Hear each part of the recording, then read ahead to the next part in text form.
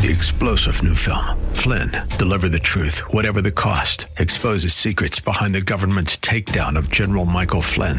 Flynn knew what the intel world had been up to. He ordered the first audit of the use of contractors. This set off alarm bells. He told the truth. He was the most dangerous person for Donald Trump to hire. They had to get rid of Flynn. Flynn, deliver the truth, whatever the cost. Available now. Watch it today. Go to salemnow.com. salemnow.com.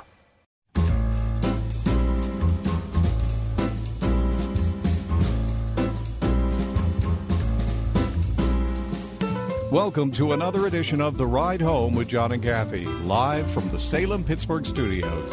And now here are your hosts, John Hall and Kathy Emmons. Well, that was embarrassing. Was that bad food you had last night? What the heck? I didn't mean that to go out over the airwaves. No, I don't know what that was, huh? Some sort of, what? I would call it a technological glitch. A digital Glitch. mishmash. Huh? like we know. I'm just guessing. I'm making stuff up, people. I You don't know, know in what the old days that ago, was. well, the wires got crossed. The wires got crossed. But now we don't really know what it is. You know, people don't use that term anymore because, of course, we don't have as many wires. Exactly. Now that Or we're like, wireless. Right. Right? Can you say that, my Bluetooth got crossed? No. Maybe there's A glitch. A glitch. Is Bluetooth annoying to you guys? In what way? Well, depending on what the device is, if you can pair it to one thing and one thing only consistently, you're good. Yeah. Yeah. But if you have to change it out, like if you're using Spinning. a different phone with the Bluetooth in your car, you have several family members who are using that, or with a Bluetooth speaker or something, it is so annoying. Yeah. You're both looking at me like I'm not. No. Have you experienced this? No, in my car, I've got a Bluetooth thing, and as soon as you start the car, there's a woman's voice that goes, Bluetooth is now connected. And I go, okay, I just want to turn her down.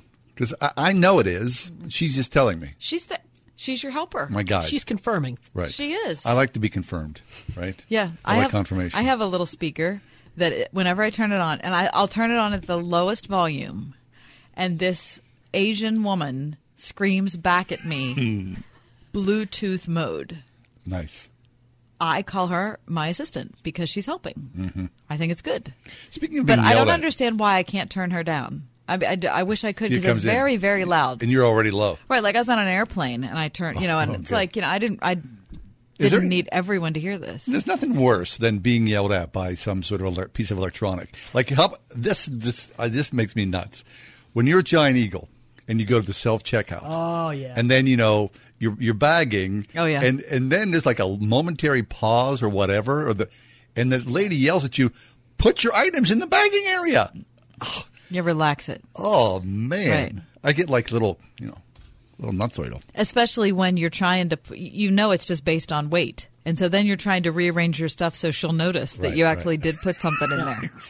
And then you think, Put what, your items in the bagging area. this isn't a person, right? Why am I Sorry. so concerned about this? Forgive me. Okay, so I'm thinking about Bluetooth because I know that this is only the very, my toe in the pool of the technology that's waiting for me in the rest of my life. Yeah. Because I hear that scientists in Japan are doing something Oh, right. which is so far beyond Bluetooth technology, so far beyond finding a way for my phone to connect with my car speakers. It's like a completely, different type of technological advancement. Can't wait to hear about this. Yeah, me too. Okay, here's the deal. This is from yesterday's Relevant magazine. Thanks to new laws lifting restrictions on certain kinds of scientific research in Japan, scientists at the University of Tokyo will soon be able to begin new experiments with human-animal hybrids. The hope for researchers is that they can create animals that they are capable of growing human organs so they can be used for transplants and one day to save human lives. The work remains extremely controversial No, really? among bioethicists. Really? According to The Independent, human cells will be grown in rat and mouse embryos, then brought to term in a surrogate animal. The lead scientist, Dr. Nagaguchi, says that his team plans on taking things slowly and told the Ashane Shimbun newspaper, quote, We don't expect to create human organs immediately, but this allows us to advance our research based upon the know-how that we have gained up to this point. That's just Frankenstein. With no regard for animal welfare. No regard for human animal welfare in that. Well, I mean, that's not the only consideration, no. but that's the first one that pops to Really? mind. No, I yes, mean, that's the first one that pops to mind. You think about how many animals right now that are being used in experiments, right? That's the nature of what it is. But it shouldn't be the nature of what it is. I mean, we can never be blind with that's just the way it is. Well, where it goes on worldwide. I know. We don't want to know about it. Right. We treat animals frivolously, whether it's for our food or for our medical advancement. We treat animals frivolously. Yeah. The other thing that makes me think, though, is, you know, the reason that we have artists in the world, whether they're poets or writers or visual artists or whatever, is they are our conscience, right? They teach us how to feel. They can warn us of things that are coming. Yes. And I don't want to elevate, you know, a lot of these films I'm about to bring up to the art level, but you think about a movie like Alien, or you think about Terminator, which we talked about yesterday, or you think about Mary Shelley's book Frankenstein. The whole point of these works is to warn us about what happens when technology runs amok and starts to rule humans, right? What happens when we lose our sense of moral boundary and we just sacrifice ourselves to technology. Right. Because we should. Right. So we know what happened to Frankenstein, right? I mean, if you haven't read the book, you've seen a film or a play or something, right? You get it, right? We've seen Terminator, right? Do we get the point? I mean, it's hard to believe with all the warnings we've had that we still march in. But at the same time, say someone, you know, that you loved needed a liver transplant, and this liver transplant came from cells grown inside of a rat, then to a surrogate animal, and then eventually into the person you love's body. Right. I mean, I get that. I know what it's like to be in a hospital room or a doctor's office with someone who's terminally ill and wanting healing, wanting some type of answer that's different than the one you're getting. Right. You know, I've experienced that myself. I know what that's like. But there has to be a bigger view of it that tells us that something is wrong with what we're considering. Or even if maybe that's not the flag we get, there's a flag that we say, this could go to a dangerous place. Right. Because look what, you know, there's around the world, there is a general scientific consensus that we won't go there. Right. I mean, if the leading edge of technology is willing to break societal and ethical boundaries, generally, there's a break on that. I think it's agreed amongst the medical community. So even if we can, we wouldn't. But there are more and more. Like, what was the Chinese recently, right, where they were making test tube babies, from just the basics of scratch, essentially, right? A brand new way of life. And that was booed down, although I'm sure that research is still going on. But the community guides itself, for better or worse. Right. And I think that's the problem, is the scientific community is good at science. They're supposed to be good at science. We want them to be good at science. Sure. Is that the same community of people that's going to be good at ethics? I mean, don't you need ethicists?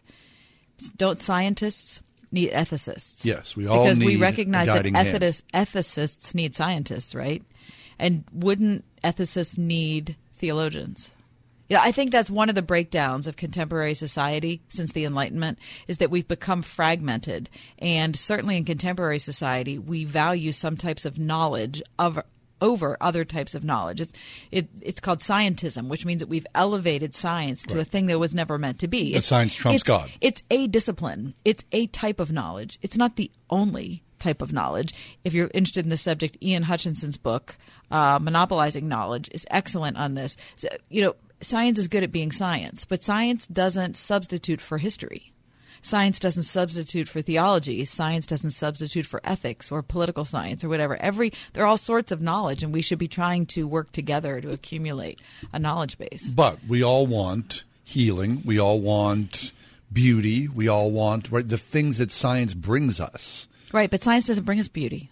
Well, science brings you, when you look at, I'm talking about plastic surgery or, life-changing, right. life-healing things. Yeah, that's a good point. I mean, I guess you're right. I guess science does bring beauty. Sure Science does. is beautiful. Yeah. And you're right. You're right. Science brings beauty. You're right, because healing's beautiful, right? So, all those things were laid at the altar of medical research at one point, right?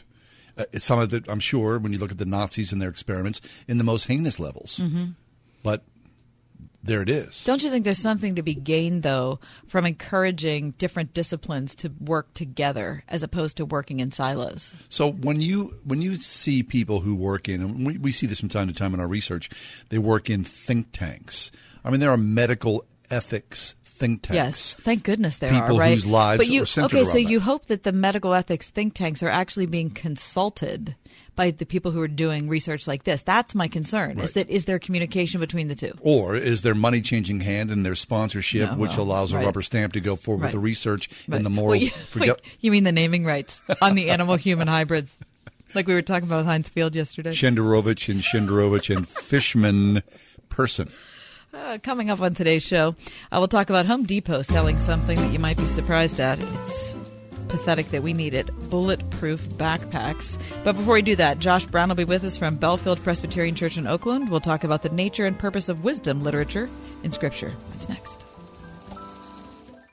101.5 WORD. Somebody is going to win a free cruise aboard Family Life's Love Like You Mean It Marriage Cruise, visiting the beautiful Caribbean. And it could be you. Just log on to our station website and use the keyword STRONGER. When you enter, you'll also receive their free ebook, Stronger Forever, that includes a personalized 6-week plan to grow your marriage. Make your marriage stronger. Register now to win at wordfm.com/stronger. Do you owe the IRS or state back taxes that you can't afford to pay? If so, listen carefully, because you may qualify to have your debt dramatically reduced by up to 90%. You heard right. The IRS has made it easier than ever to settle delinquent tax problems through a federal program called the Fresh Start Initiative. Qualifying for this program may end any collection efforts against you, resolve your tax problem, and possibly reduce your back taxes by up to 90%. And all you have to do is make one phone call to Victory Tax Solutions. The IRS can garnish your bank account, pension, and savings. So don't wait. If you have unfiled tax returns or unpaid tax debt to the IRS or state, these special programs are available to you now. Stop your worrying and call the hotline at Victory Tax Solutions today to see if you qualify and potentially save thousands of dollars.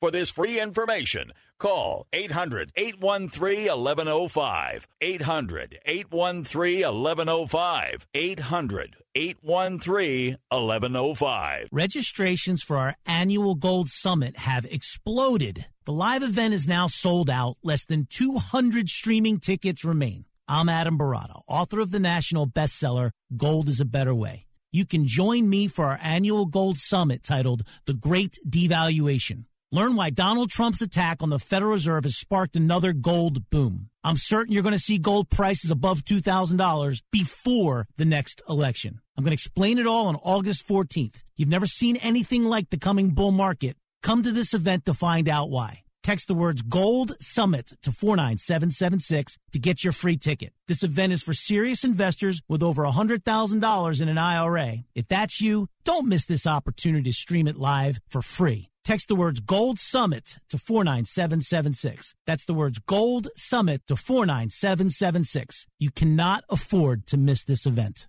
Text the words Gold Summit to 49776. Hi, I'm John Henney from Henney Jewelers. Since 1887, my family has helped people celebrate the most memorable moments in their lives. We are rooted in faith and commit to doing the right thing again and again. We believe in the covenant of marriage and use our To Have and To Hold program to encourage couples as they prepare to spend the rest of their lives together. Please stop into our Shadyside store to learn more or visit HenneyJewelers.com. Henney Jewelers, your jewelers for life.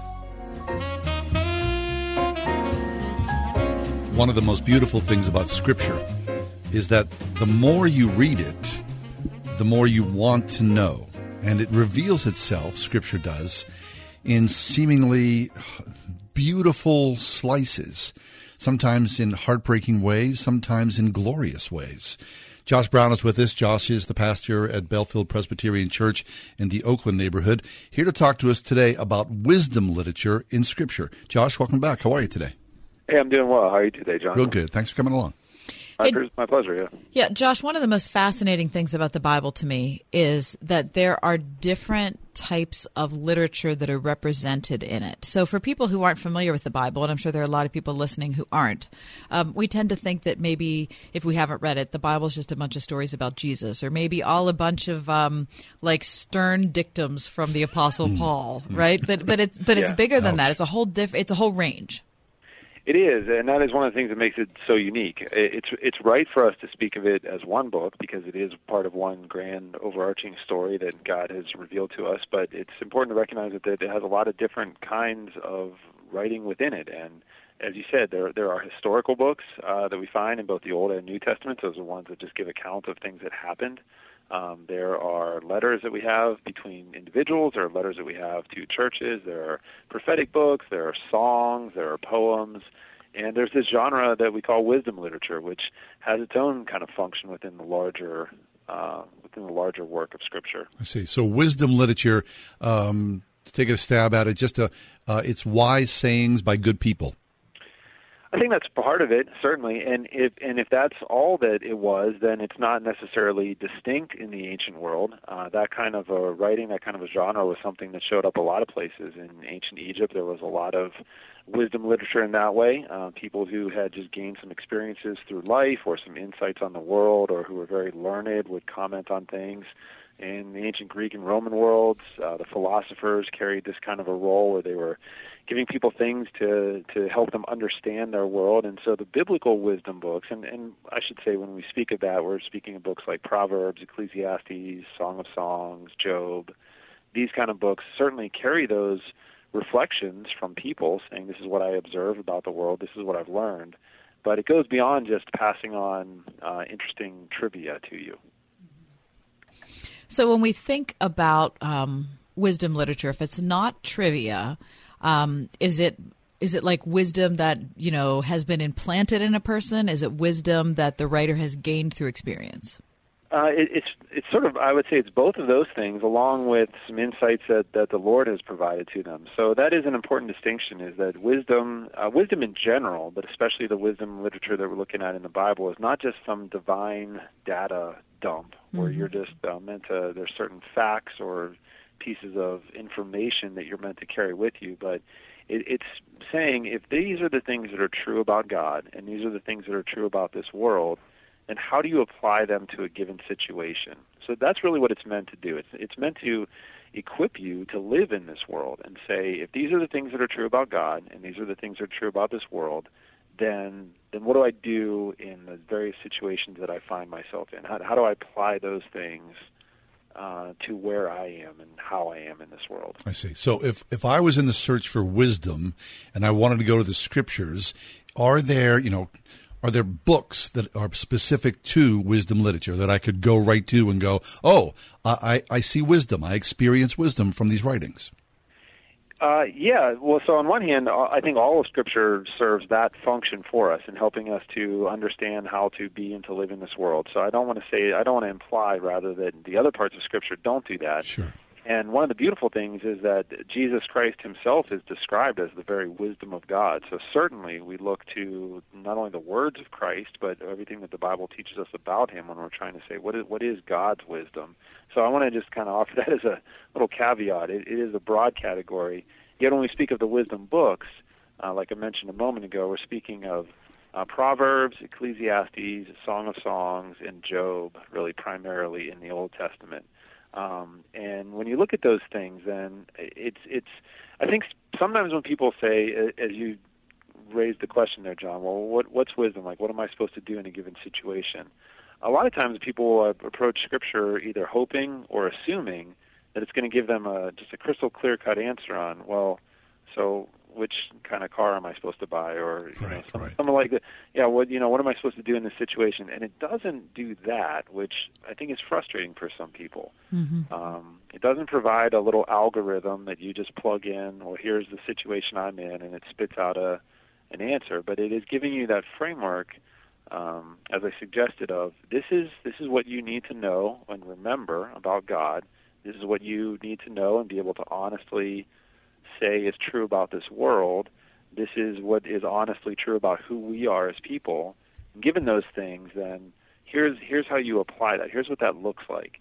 So wisdom is not just the information, but what do you do with that? How do you work that out then in your life? So, Josh, not to put you on the spot, but do you have a particular piece of scripture that you can go, I point to very clearly and see the wisdom in the wisdom scripture, the literature? Well, the book of Proverbs is great. I mean, because it is just such a collection of really short, kind of pithy sayings, you can almost just pick Proverbs up and open it up and just gain some kind of interesting insights and tidbits through there, even if you just sit down and read it as a whole. Lately, I've been spending a little bit of time personally reading, and we've been doing a little study here at Belfield on the book of Ecclesiastes, which is a very unique book. It may raise more questions than it answers, and it's a very sobering book because when you're talking about wisdom, it presents a very honest assessment of the world and saying, this is what it is. And that in and of itself is helpful. You're not getting some like rose-colored glasses, kind of candy-coated, yeah, everything's great. It says, yeah, life sometimes doesn't make sense. Sometimes life is really confusing. Sometimes here's how you feel when you're going through the world. And acknowledging that right up front, I think, is incredibly helpful. On a personal note, Josh, Ecclesiastes has been very good for me to be reading lately because it's challenging me to think differently than our culture is teaching me to think. Because at least the life that I'm seeing online is kind of teaching all of us to tell each other what to do and to tell each other how to think. And this is how you should think, and this is what you're supposed to do. And if you don't think this way, then you're wrong and you're on the wrong side. I'm woke. Right. You're woke. Are you? But Ecclesiastes is way different than that. And all of it's encouraging me to be okay raising questions and just sitting in them without having to come up with the appropriate, culturally accepted answer right away. That's a big thing that I think comes out of spending any kind of time in that book. And also just it especially pushes hard against our cultural assumptions that there's this one-to-one correlation between possessions and contentment. That's everything that we're fed in every kind of advertising and everything. If you have this thing, if you have this list on your resume, if you live in this address, if you have this kind of thing, that's what you need, and that's what will make you feel happy, and that's what will make you feel good. And Ecclesiastes, for a book that's a couple thousand years old, says, no, the human heart has always been susceptible to those things. We've always bought that lie. It's much more slickly packaged now than it used to be, but we've always bought into that lie, and that's not what it's about. Right. And I'm hearing you talk, Josh, and you think about the billions and billions of people who've walked this earth since those scriptures were laid down, and still we are just a bunch of foolish fools. Right, and that's, again, to come back to the book of Ecclesiastes as one of the great examples, there's a refrain in that book. I'm sure you have listeners who are very familiar with it, have read it. Some translations will say striving after wind or chasing after wind, and it so often says that's what really life is like. And it's meant to say, not meant to say that it's entirely meaningless, but just to say that's what it is like. Pursuing these things is like trying to grab a hologram. Maybe in more modern imagery. You can't even do it. And even if somehow you think you could, you've got nothing of substance that you're holding on to in the end. And there's got to be something beyond that, because everything else is a mist. The word that it uses a lot of times there is, sometimes some translations will say vanity, everything is vanity. Some will say everything is meaningless. It's a very vivid word in the original. It's more like the mist that you find when you wake up in the morning. You kind of see that little dew mist above the ground, and as soon as the sun hits it, it's gone. It's really that kind of an image. So many people attribute this traditionally to Solomon. Some people will just call the person generally the teacher. Whoever it was is saying that's what it is. That's what I have learned, and I want to make sure we all can just name things for what they are. Mm-hmm. For those of us, Josh, who want easy answers fast, Ecclesiastes isn't the book for us, right? No. It's not. I was talking about this recently, especially the first couple chapters. If indeed, again, very likely it was Solomon who wrote this. If not, it was somebody who had a lot of the experiences similar to his. The first couple chapters, chapter 2 is where he's listing all these things that he had. He talks about building houses and gardens and planting trees and owning all this different stuff. And I mean, you read that, and maybe some of the specific references are outside of our context, but you understand what he's getting at. And then it's just abrupt, this very abrupt, and that was like that mist that he says. That was like that mist. And I've suggested it. Reading that chapter is almost like watching one of those crash test dummy car videos. Like you see somebody just flying along, and then there's just this prolonged whiplash of somebody just butts up hard against reality, and you think, oh yeah, that's not real fun. That's not real pretty. It's not meant to just be a downer. It's really not meant to be discouraging. As you read through the book, and certainly you read through it in the larger context of Scripture, it's trying to give us an honest way of looking at the world so that we can see, well, there's got to be somewhere else that I look in order to find meaning, in order to find identity, in order to find security, real security, purpose, joy. It's not going to be in the places where I'm typically prone to look. Pastor Josh Brown talking about the nature and the purpose of wisdom literature in Scripture. Josh is from Bellefield Presbyterian Church in the Oakland neighborhood. Hey, Josh, before you leave us, tell us about Bellefield.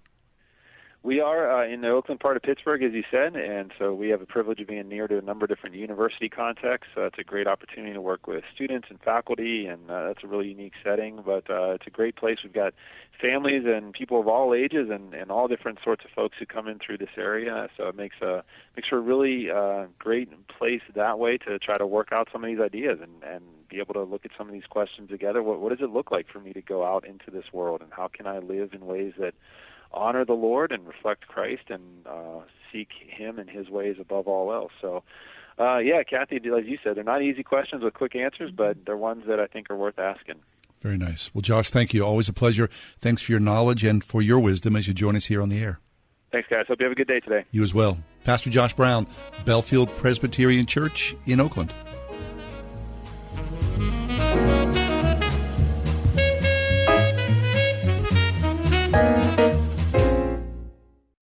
For a satisfying career helping people with disabilities? Consider Life Steps, who's served Western Pennsylvania since 1923 and offers 100% paid health, dental, and vision premiums for full-time employees. All shifts available. Make a difference and call Life Steps today at 724-283-1010 or visit lifesteps.net. That's lifesteps.net to check out available positions.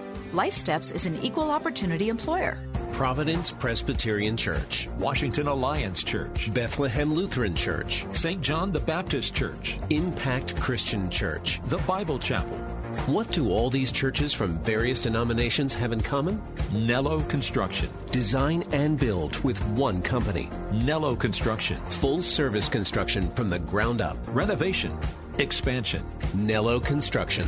The choice for churches. See the projects. Begin the journey at nelloconstruction.com. You know social media can grow your business. What you need is a social media strategy. August 6th, the Pittsburgh North Regional Chamber presents the 2019 Social Media Marketing Conference from 8 a.m. to 3 p.m. Gain expert insights from Salem Surround, Yelp, and other local pros to help develop your social media goals, protect and advance your brand. Plus, hear little-known tips and tricks that'll make you a social media master at LaRoche University's Apala College Center, Babcock Boulevard. Reserve now at wordfm.com/conference. This is The Entertainment Answer. Actor Milo Ventimiglia explains the concept behind his new film, The Art of Racing in the Rain. When Denny talks about driving in the rain, if he creates the circumstance that he's in, then he can control it, because rain is an unknown factor. If you're fighting against it, then it's going to win. But if you're using it to create your own conditions, you can control the outcome. The Art of Racing in the Rain, rated PG. For This Entertainment Answer, I'm Matt Mungle. Hey, Mike, how's the house coming along? Needs a ton of work. The pipes are leaking. Needs a new roof. The AC just broke. I just don't have time to do it all myself. You know anyone? Oh, just ask Home Advisor.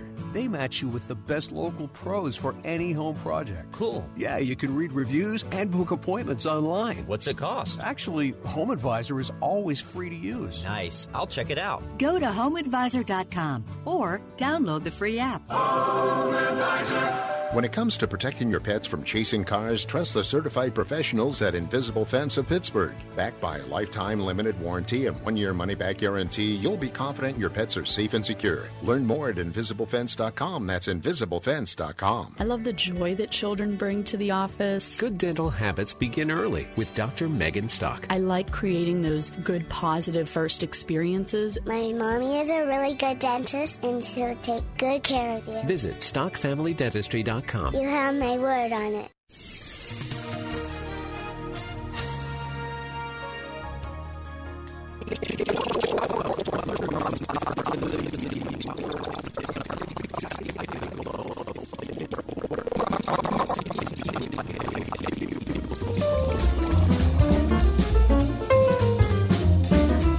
John, would you stop that? I don't know what the story. Must have been that hoagie. I'm telling you, it's like you watched that new episode of Comedians in Cars where Jerry and Sebastian are eating those giant corned beef sandwiches, and you got inspired.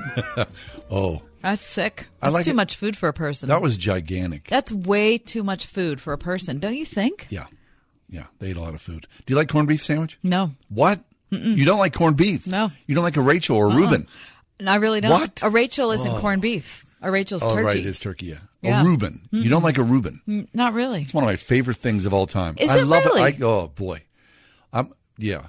If you're like in the search for like the perfect Reuben, I always love a Reuben. Mike, you like a Reuben? I love a Reuben. Oh yeah, marbled rye, a little sauerkraut on that corned beef. Extra Yeah. sauerkraut. Maybe some mustard on that baby. What's the sauce that usually comes on it? Thousand Island? Oh yeah, that's very nice as well. I love that. Good stuff. I know that I'm letting people down, especially people that have German roots here in Pittsburgh, but I just am not a sauerkraut fan. What? No, I'm not. I love sauerkraut. I wish I could change me, but I can't. And What's the this is deal? Who I am. Too what? Too soury for you?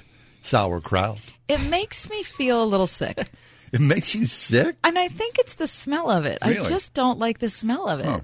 See, when I come home and it's on the the oven, I go, that's nice. You mean on the stove? The stove feels like whatever. That hot thing in the corner. The thing that cooks food. I don't like it either. But what? Yeah, I don't like. What is wrong with you guys? However, I love Permane Brothers sauerkraut. Well, that's sauerkraut though, or that's coleslaw. I'm sorry, that's coleslaw. It's not sauerkraut. Oh, that's yeah. That's what I'm saying. I'm thinking of something. No. totally different. Coleslaw, sauerkraut. Would you stop it? That's an important point because I love coleslaw. Oh yeah, I love coleslaw, but I don't. So I like cabbage raw. Once you cook it, I love the smell of it.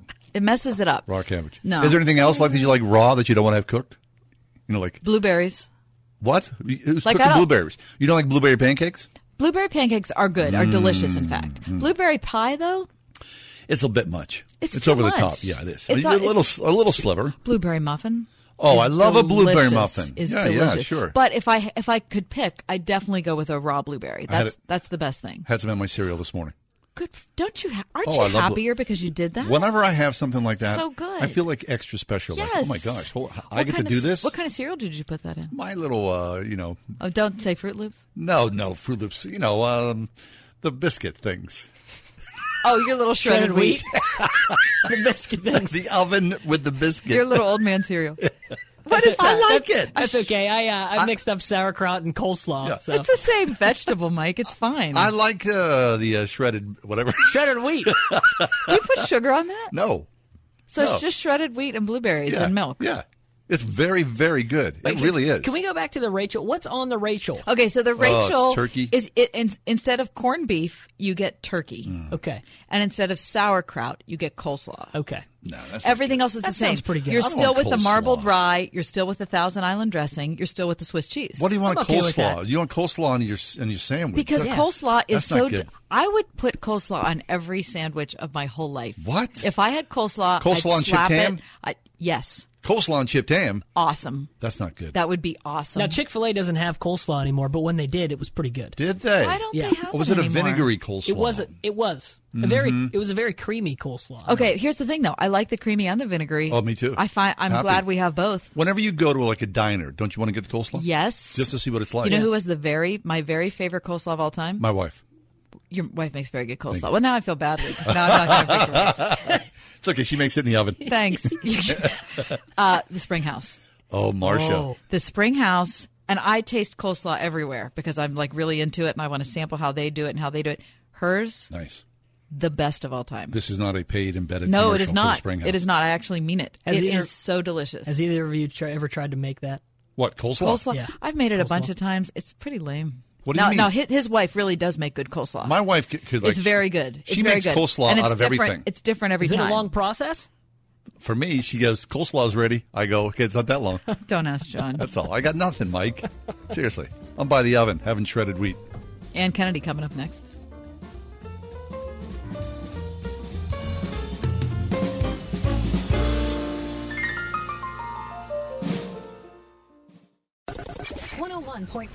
WORD. Playing Pittsburgh's favorite Christian music on the weekend.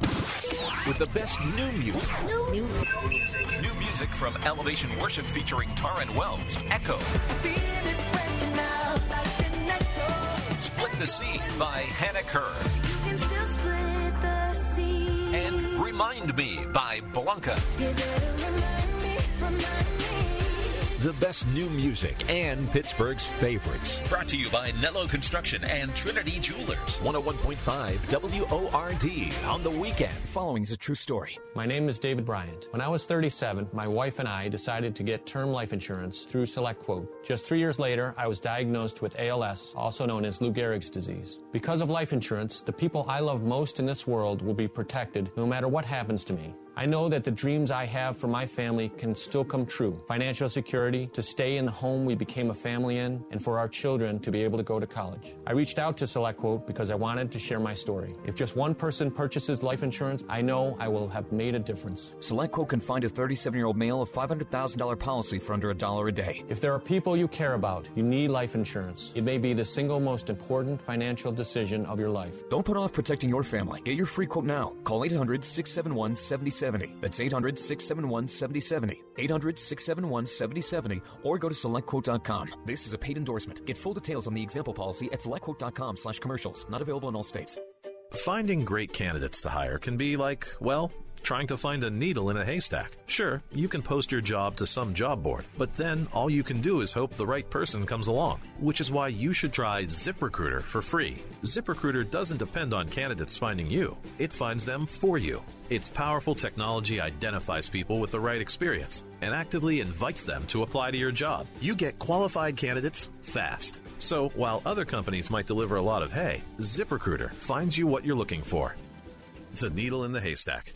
4 out of 5 employers who post a job on ZipRecruiter get a quality candidate through the site within the first day. ZipRecruiter, the smartest way to hire. And right now, you can try ZipRecruiter for free. That's right, free. Just go to this exclusive web address, ZipRecruiter.com/free. That's ZipRecruiter.com/free. ZipRecruiter.com/free. The Starlight Lounge presents An Evening with the Progressive Box. I took a bit of a risk singing that song, but of course the one place I never take chances is the road, where Progressive Snapshot rewards your safe driving. A good driver plus Snapshot equals big discounts.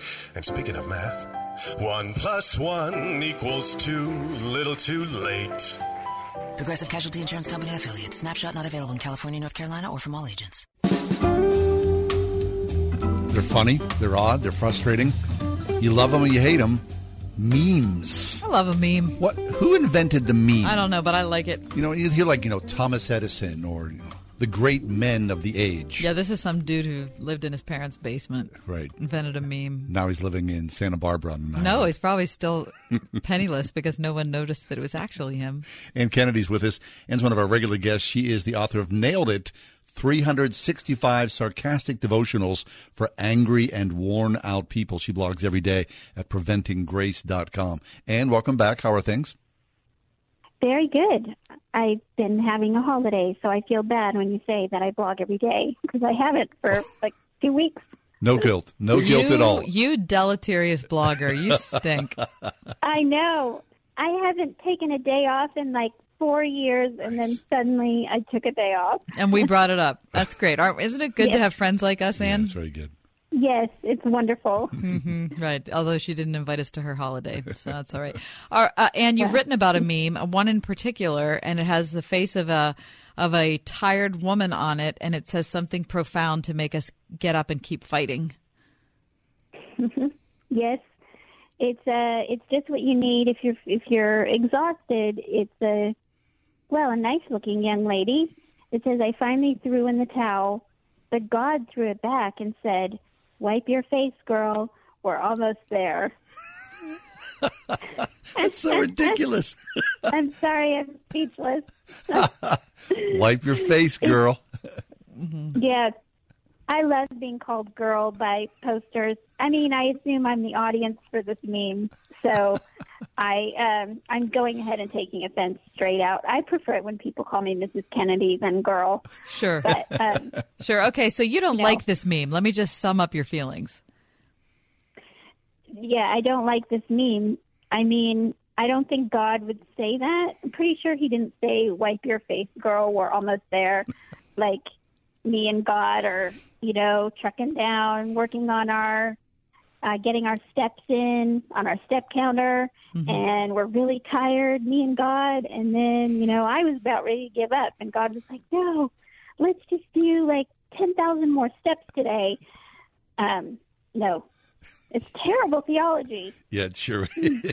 Okay, so what do you think the theology is that is behind the meme? And then tell us why you don't think it's right. Well, so there's the latest kind of girl wash your face. That's a very famous book right now. Girl, stop apologizing. So, hey, girl. That's a whole set of memes that are actually great. That young man who says, "Girl, I love your nursing abilities." Those are great memes. Can't remember who that is, but this sort of you can get yourself together. You're responsible for your own happiness. You can take it in hand, and don't you settle for anything less than just being awesome. And God is on board with that. That's the sort of, he just wants you to keep trying because you have it deep down. Just dig deep down, and you'll find the potential that's there. Mm-hmm. That's I've started calling it Geico Christianity, from the Geico commercial where Pinocchio stands in front of a crowd of, beleaguered office workers and says, "All I see is potential," and then his nose grows. Mm-hmm. Nice. It's that kind of theology. You've got a lot of potential. You just need to work really, really, really hard to realize it. And I do think people think that's Christianity, but it's not even a little bit Christian. Okay, so that's not how it works. Okay, so if we're thinking about what's Christian and what isn't, we'd think about interactions that Jesus actually had with people to figure out whether something we would encounter would be Christ-like or not. So let's break down some of the interactions Jesus had with actual people and whether that's the kind of thing that he might have said. So the woman who had been let's take the woman who had been subject to bleeding for many years, who touched the hem of his garment. Yes, so she'd been bleeding for 7 years, I think, and she had suffered at the hands of many, many doctors. And she hears that Jesus is coming, and so she gets into the crowd, which would have been really terrible because she was ceremonially and ritually unclean. And so she puts everybody else at risk, and she's got, an illness that has never been healed in human terms. And so she reaches out to the hem of Jesus' robe, and Jesus says, in this kind of meme, Jesus would say, "Man, you just need to try really hard, and you will just stop bleeding. You just work on that." And so she says, "Sure, okay, I just needed somebody to tell me to try harder. That's what was missing for me. That's not what Jesus said. No, he healed her because she couldn't be healed. Jesus was God. So, yeah, that was my favorite. But I also loved, if Zacchaeus is climbing up into the tree because he wants to see Jesus, what does Jesus say to him if he's the Geico Jesus? What's he say? You are realizing your potential. You have enough money almost to buy that vacation house in Capernaum or Rome or your favorite place. You have lived into your potential to earn a lot of money by taking it from people who are weaker than you. So good job. That's my favorite. Yeah, good job. You tried hard, and God was happy with you. That's great because God was cheering. Because God was cheering you on the whole time. Right. So this is the church of self-help memes, right? And it's not that far from the truth because, I mean, you don't want to wag your finger at people, but sometimes you look at modern Christianity, it feels that false. Yeah, I mean, I think people want to feel like they can do it. Every generation has a self-help gospel, and it just takes different forms and different ways of appearing. And this generation has taken it to the meme level, which I feel like is both funny and boring, depending on the goodness of the meme. But we all want to be able to do it ourselves. And what better way than to click onto Facebook early in the morning and see, something pretty trite that tells you that if you get out of bed, you're going to be awesome, and you're going to be saved. And so you just go with it and you don't think any more about it. And over time, you end up with really, really poor theology where everything depends on you. And what happens when you can't measure up? Because one day you're not going to get your 50,000 steps on your step-o-meter, and you're not going to run a marathon. And then what are you going to do when you get sick? And you're going to need Jesus, not another meme. Ann Kennedy, she's the author of Nailed It, 365 Sarcastic Devotionals for Angry and Worn Out People. So, Ann, you are famously, we've talked about this, the mother of many children. When you talk like this to your children, is your head exploding, and are they sitting back? Do they celebrate this, or do they fear it? When I get going about how bad the memes are, I think that they secretly enjoy it, but they don't encourage me because you're right, it can get out of control. And they're very careful about the memes that they show me because the blowback. They end up with a whole lecture about grace alone, by faith alone, right. For the glory of God alone. And they don't have time for that. So they are pretty careful about their meme sharing. I do think that Christians should try to do better memes. We should have a better meme game than the average. I think you're right about that. My husband has brought that up before because my husband still, to this day, we have only 2 daughters, whereas I believe do you have 5 daughters? 4 daughters. Okay, so I only have half. I only have half the number of daughters you have, Anne, which is sliding me into insecurity. But my husband still, with only 2 daughters, is overwhelmed by trying to come up with the difference between a meme and a GIF, and he's constantly asking the question, now which one is this? So he feels like personally he should kick up Christianity's meme game. So whether he will be able to or not, that remains to be seen, but I can let you know. Well, I'm going to add him to my prayer list then, because you do have to nail down the difference between a meme and a GIF if you want to up your game. Right. Which I think, people should feel theologically obligated to do good, really excellent GIFs and memes. Right. Because if you can communicate with somebody just in GIFs or just in memes, like a whole conversation, that's probably the way that you earn God's pleasure. It's a good point. It's kind of like the dude running in Chariots of Fire. It's like when I send the right meme, I feel God's pleasure. You feel God, yes. It's just like that. You're running down the beach, And then God throws the towel back at you and says, "We're almost there, girl." Hey, girl. You're almost there. That's Ann Kennedy. Thanks, Ann. Ann Kennedy. God bless her and all her 6 children. Nailed it. 365 sarcastic devotionals for angry and worn-out people. She's also, most of the time, blogging preventinggrace.com. When she's not blowing stuff off on vacation. How does Eden Christian Academy prepare students for success? Through education that ignites the mind and inspires the spirit, from pre-K through 12th grade, through 47 state-certified full-time teachers, and opportunities in sports, the arts, and service to the community. With results like SAT scores 200 points over the national average. Schedule a tour at any of Eden's 3 North Hills campuses and see what the area's largest non-denominational Christian school has to offer at EdenChristianAcademy.org. At Extreme Car and Truck in Bridgeville, find extreme accessories for all your dirty jobs, like hauling landscape supplies. Protect your vehicle with spray-on bed liners, tonneau covers, WeatherTech floor liners, and more. Say goodbye to dirt and grime inside and out with extreme detailing. Plus, lift kits, electronics, and remote starters. Always a favorite. Extreme Car and Truck in Bridgeville. For the extreme in all of us. At extremetruck.net.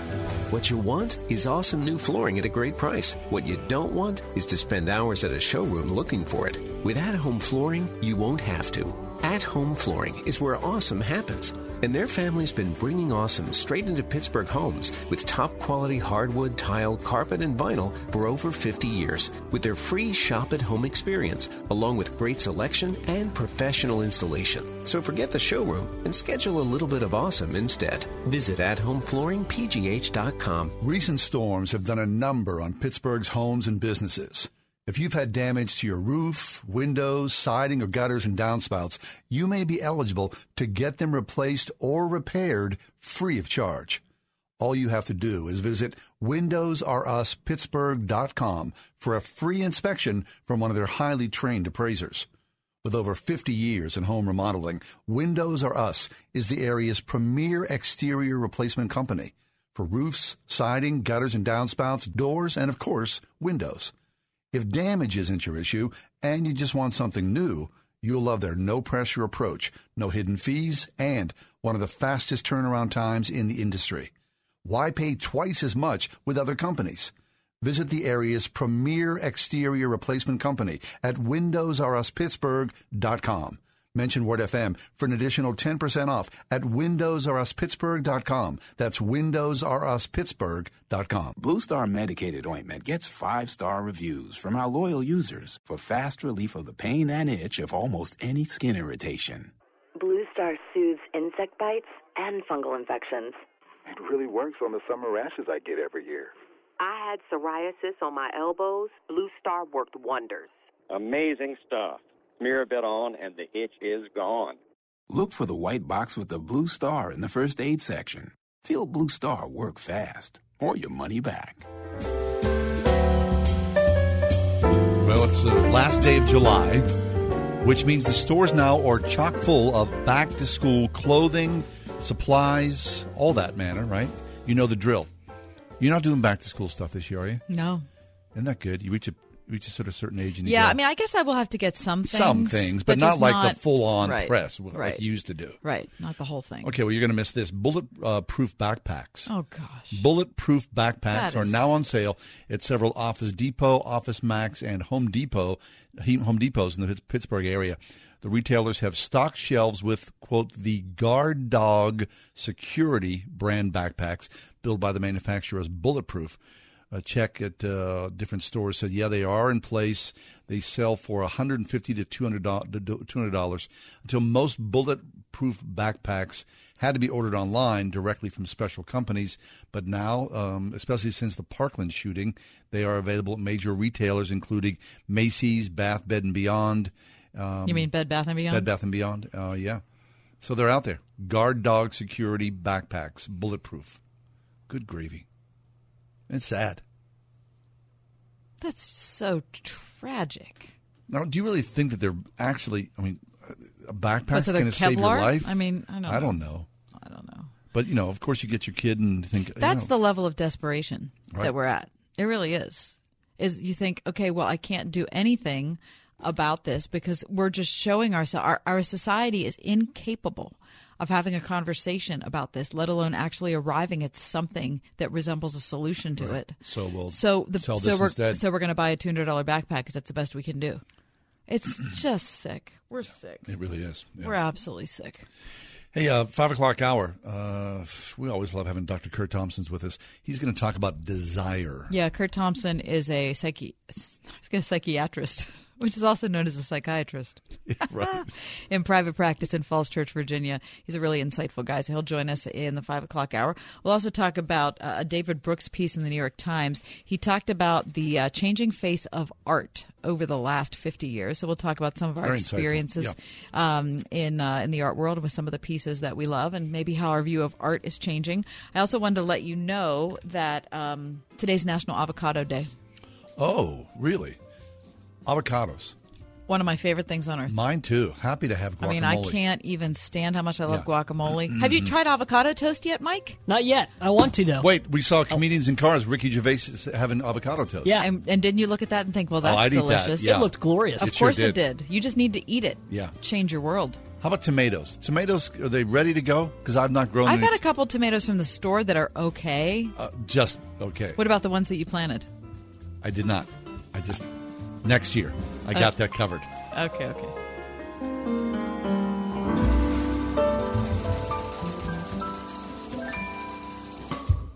Sharing the word that changes the world. 101.5 WORD FM, Pittsburgh, a service of Salem Media Group. With SRN News, I'm Keith Peters in Washington. The Federal Reserve is cutting its key interest rate for the first time in more than a decade. The Fed is cutting its benchmark federal funds rate by a quarter point to a range of 2 to 2.25%. It's the Fed's first rate cut since December 2008, when the U.S. economy was in the depths of the Great Recession. Fed Chairman Jerome Powell. It is intended to ensure against downside risks from weak global growth and trade policy uncertainty. As for what's ahead, Powell says the Fed will act as appropriate to sustain the expansion with a strong labor market and inflation near its symmetric 2% objective. Language that markets have seen as a signal for possible future rate cuts. However, stocks took a nosedive when Powell added the Fed does not see a long cycle of cuts ahead. Ben Thomas, Washington. On Wall Street, the Dow down by 333 points, the Nasdaq plunged 99, the S&P lower by 33. This is SRN News.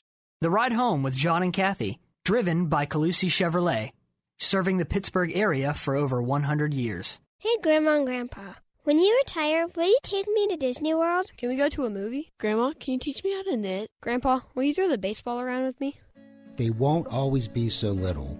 Make sure you plan now so you can start making more memories. Because big or small, those moments matter. They are what you've worked your entire life for, and they just might turn out to be some of the best moments of your life and theirs. I'm Kurt Knodig, CEO and financial advisor at Accurate Solutions Group. Call our team to start your personalized income plan for your own retirement blueprint. 412-515-3555. That's 412-515-3555. At Accurate Solutions Group, we help people retire with confidence, clarity, and independence. We do the planning so you can make the memories. 412-515-3555. Investment advisory services offered through ASG Investment Management, LLC. When the sand gets hot, you gotta move fast, like a dog chasing a Frisbee. Move just as fast to the Ford Hurry Up and Save sales event. Because for the first time ever, you can get 20% estimated savings on select Ford vehicles. Plus, earn complimentary maintenance through Ford Pass Rewards.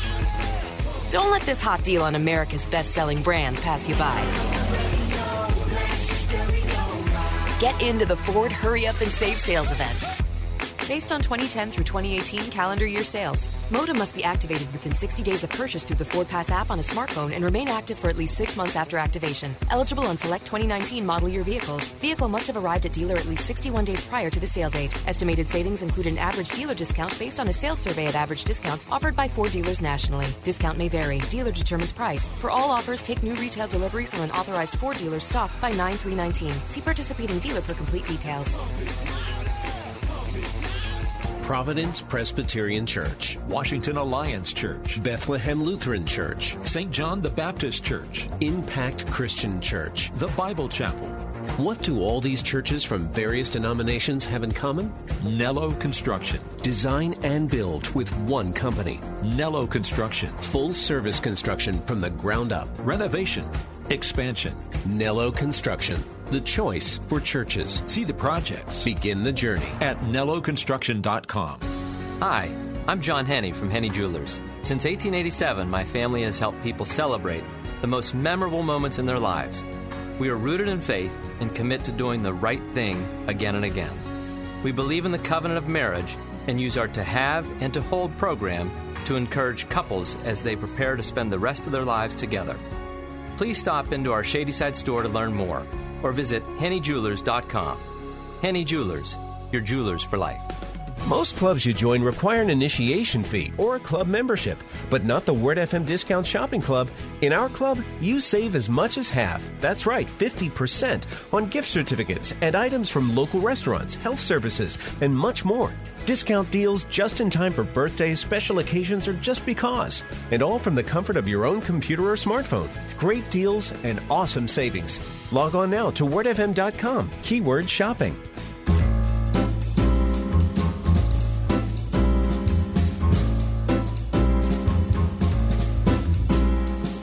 Welcome to another edition of The Ride Home with John and Kathy, live from the Salem-Pittsburgh studios. And now here are your hosts, John Hall and Kathy Emmons. Last night, it was pouring down rain. I was sitting on my front porch and started to get a little wet because, the wind was kicking up a little bit. And I thought, I should go inside and watch the debates. And then I thought, no, I think I'll just stay on the porch and get wet. I think it's a fine choice. I mean, what the heck? Did you have any interest at all? I did have some interest, but my daughter wanted to watch something else. Oh, so you acquiesced. And I thought, you know what? I can't, Right. I think we should just go with that. What'd you end up watching? We ended up watching Comedians in Cars. Hey, okay, that's a better choice. Okay, so it's always better, for me at least, these massive, and there's another debate tonight, Part 2. 10 candidates none of these people will be president, most likely, right? I mean, things happen. We all know that. But it's kind of like the NFL playoffs. Like you've got your teams that just made it in, and the first game is not you don't think they're going to make the Super Bowl, right? But you're still rooting. You think maybe they'll make it to the next round, right? That's where like Marianne Williamson is. Listen, to me, she's the most interesting candidate. I think she might. I think she made it into the next round. Yeah. Okay. So Bernie Sanders, Liz Warren, they faced off against each other against Mayor Pete and Beto O'Rourke, who his nadar is passed. Yeah, he is faded. Right. A myriad of topics, but as believers, we're always kind of interested in to see how faith is invoked.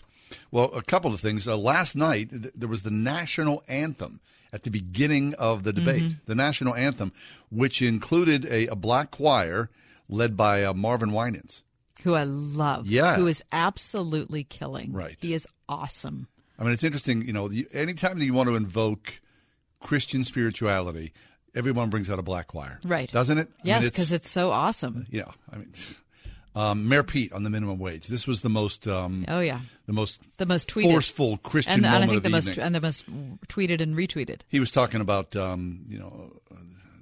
minimum wage and $15 an hour, and he said the minimum wage is just too low. I'm reading here from Relevant Magazine, and quote, and so-called, this is what I always love, and so-called conservative Christian senators right now in the Senate are blocking a bill to raise the minimum wage, where Scripture says that whoever oppresses the poor taunts their maker, which is, of course, a quote from Proverbs 14:31. That makes me so mad. What's that? That use is Scripture like that. That is a complete abuse of Scripture. Yeah, it is. The principle is that we should not oppress the poor. The Scripture has nothing to do with the minimum wage. There are a lot of different opinions about the minimum wage. I'm not really sure what I think about minimum wage, but it's something that I'd be interested in reading about. It is for sure not a scriptural mandate. Right. That is absolute abuse of the Holy Scriptures. There's Mayor Pete, right, appealing to some sort of a Cannot stand that. So the aforementioned Marianne Williamson, who I find fascinating. I saw Marianne Williamson. She's never a dull moment, man. No, she's wild. I saw her in a church in Manhattan in 1987. teaching the purported A Course in Miracles. Mm-hmm. And she has, of course, became famous from those early teachings. Then, of course, risen to fame, latching on to Oprah Winfrey. Or Oprah latched onto her, depending on how you look at it. I guess so, yeah. Last night, Marianne Williamson talked about dark psychic forces. This makes a lot more sense. Just as a preview, this makes a lot. You might think she's wacky, but what she said here makes a lot more sense than what Buttigieg what it was Buttigieg, right? Who was talking about the minimum wage? Right. She said. She said that she cannot help but attribute to some of America's collectivized hatred to a dark psychic force manifested by Trump. Oh, gosh. Okay. The dark psychic force I can totally resonate with. The fact that that is so classic, isn't it? That you are going to – it's my A list of people that we have to point to and say the evil's over there. Of course. Right? You know that was going to Trump's happen. just the latest, greatest incarnation. But it is interesting, that phrase, dark psychic force. I think that's an acute representation, an acute labeling of what we see. I think it's great. Yes, I love that. Directing it at one person is so unbelievably foolish. Well, that's the base. So that's the 3 times where Christianity in some way... Wait, I thought that was 2 times. Was there a third time? The choir, Mayor right. Pete, and Marianne Williamson alluding to, very thin, right, dark psychic forces. Well, I mean, she's definitely putting it in the spiritual realm, which is where she lives and where which is where her popularity lives. And people recognize that from a self-help guru. Isn't that sick? Yeah, it is. That is emblematic of the problem that we have is whoever we are, we're convinced that the evil resides on the other side. I don't want to own my evil. Do you? Right? No one wants to own their own evil. No, of course not. But it's an essential part of humanity's interaction with God is owning it. Without a doubt. Owning it. That, the Alexander Solzhenitsyn quote, which should be required memorization for every human, is that the line between good and evil, and I'm saying this out of memory, so I might butcher it a little bit, but the line between good and evil does not run through nations or political parties, but it runs through the heart of every man. The line between good and evil is in you.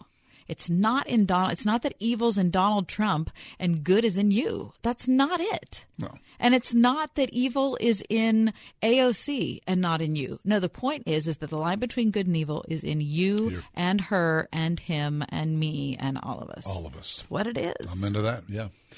Okay, so that's last night's debate. Tonight, I guess, tonight would be considered the A-list? Well, I don't know. Tonight we have Joe Biden and Kamala Harris. Kamala Harris is my prediction for the Democratic nomination. That she'll win the I think she'd be tough to beat. We'll find out, right? Yeah. Plenty of time, right? This time next year, we'll still be talking about it. Do you think any of the people speaking on the debate stage will be celebrating National Avocado Day? If they did, perhaps that might garner a few votes. I think that would be a nice welcome relief from the dread seriousness that they're going to approach their task with. How old were you when you first had guac? Pretty old. Yeah, because it's become a thing. Yeah, I mean, it wasn't 10 years ago. I don't think I had it before I was 30. Mm-hmm. Did you? Test. No. Well, you were living in New York, though. Wasn't that like you were living a chic urban existence? Well, there's some of that. But there was no guacamole there. Chic urban existence. Well, you were in New York. You were, young, single. Sometimes I was lying in the gutter. Chic urban existence. Yeah, yeah. Where's my guac? Uh-huh. No, seriously, but guac wasn't a thing then. No, it wasn't. Isn't it funny how food is trendy, just like clothes and cars and everything else? What did I read? Was it last year Mexico imported 800 million pounds of avocados into the United States? Exported. Mm-hmm. And we imported them, and I ate them all. Oh man, it's so good. If there was anything I could grow. An avocado. That was what I would love to grow. We clearly Mexico. Do not have the climate no, we for don't. it. Okay, what you bring this up because today's National Avocado Day. Yeah, that's what we're going to We're celebrating the vegetable. It's a fruit. It's not a vegetable. Right. It's a savory fruit. Delicious. It's a high-fat, delicious, savory fruit. I desire it. We're going to speak about desire in just a few minutes with Dr. Kurt Thompson. Stick around. 101.5 WORD. When you think of battles, Gettysburg, Waterloo, Pearl Harbor might come to mind. But the greatest battle today doesn't involve the military. It's over ideologies, how we got here, how the universe came to be. So who's right, and what are the stakes? Find out this week as John MacArthur continues his study, The Battle for the Beginning, on Grace to You. Tomorrow morning at 7 on 101.5 WORD. Do you remember what was kept in a spring house? If you're an old timer, you know that a spring house was used for storing fresh, cold milk. In 84, Pennsylvania, we have another kind of spring house. Our spring house is an old-fashioned country store filled with all kinds of old-time gifts, great country foods, and you guessed it, fresh, cold milk. You see, the spring house in 84 is also a dairy farm where we milk our own cows, pasteurize and homogenize the milk, and sell it all through the store. We've had people tell us it has to be some special kind of gourmet milk. We don't add anything to the cow's diet or to the milk. It's just nature's purest, most perfect food, and we love the way our customers love it. We also make a chocolate milk you would think is a chocolate shake, an old-fashioned buttermilk that people drive miles to get, and a 40% heavy cream that's wonderful for luscious desserts. Our 2% and our skim are the greatest sellers. Come and try some Springhouse milk at the Springhouse in 84. Looking for a satisfying career helping people with disabilities? Consider Life Steps, who's served Western Pennsylvania since 1923 and offers 100% paid health, dental, and vision premiums for full-time employees. All shifts available. Make a difference and call Life Steps today at 724-283-1010 or visit lifesteps.net. That's lifesteps.net to check out available positions. LifeSteps is an equal opportunity employer. You know social media can grow your business. What you need is a social media strategy. August 6th, the Pittsburgh North Regional Chamber presents the 2019 Social Media Marketing Conference from 8 a.m. to 3 p.m. Gain expert insights from Salem Surround, Yelp, and other local pros to help develop your social media goals, protect and advance your brand. Plus, hear little-known tips and tricks that'll make you a social media master at LaRoche University's Apala College Center, Babcock Boulevard. Reserve now at wordfm.com/conference. What's happened to my son? We raised him in the church and he went to youth group. He's not acting like himself, and this morning I found drugs in his room. I can't tell my pastor or my friends. They'll think I'm a bad parent. Is this my fault? I'm so ashamed and don't know where to turn. There is hope. For over 50 years, Western Pennsylvania Adult and Teen Challenge has been helping families to find answers to their loved one's drug addiction. Call today, 724-265-4100, or visit PAATC.org, bringing wholeness to the hopeless.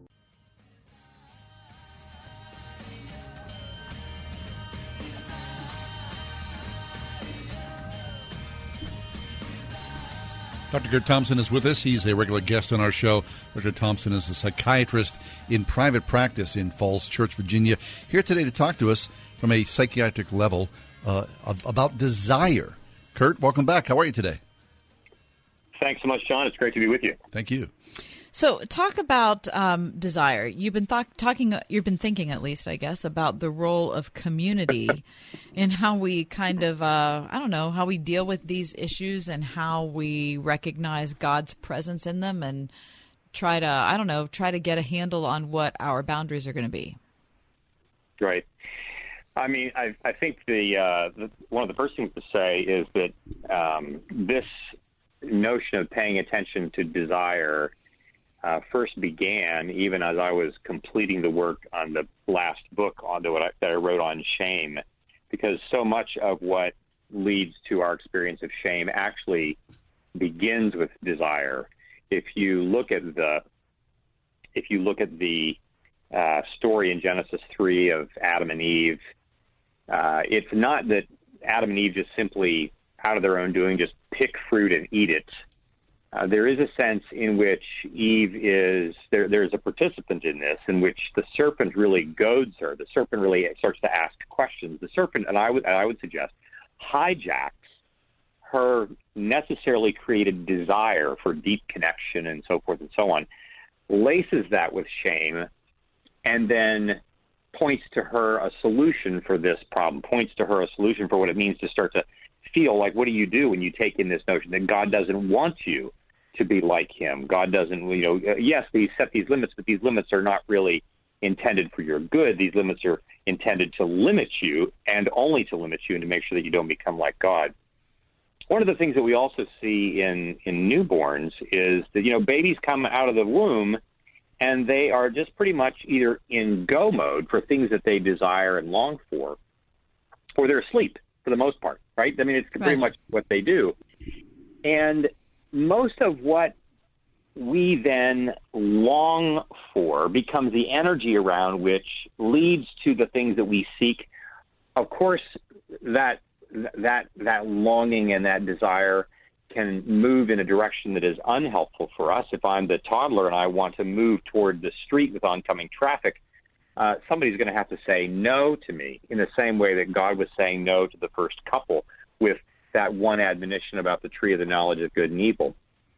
Part of our challenge, though, is that we have a hard time actually identifying what it is that we want, despite the fact that it is what we want that initially gets us into trouble. What are the things that we do that don't have some connection to things that we want? Like, I'm thirsty, I'm hungry for something, and so I overeat.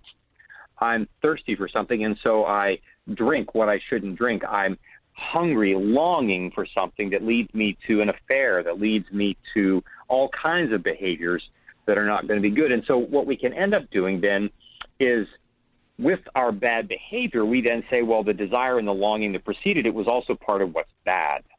Okay. And what we forget is that when God brings the woman to the man in Genesis chapter 2, the man bursts forth in song and poetry. He bursts forth with desire, bone of my bone and flesh of my flesh, and not desire that is consumptive, not desire that just wants to have sex, but this acknowledgement that here is someone who is both like me, but also very different from me, and my longing is to be connected.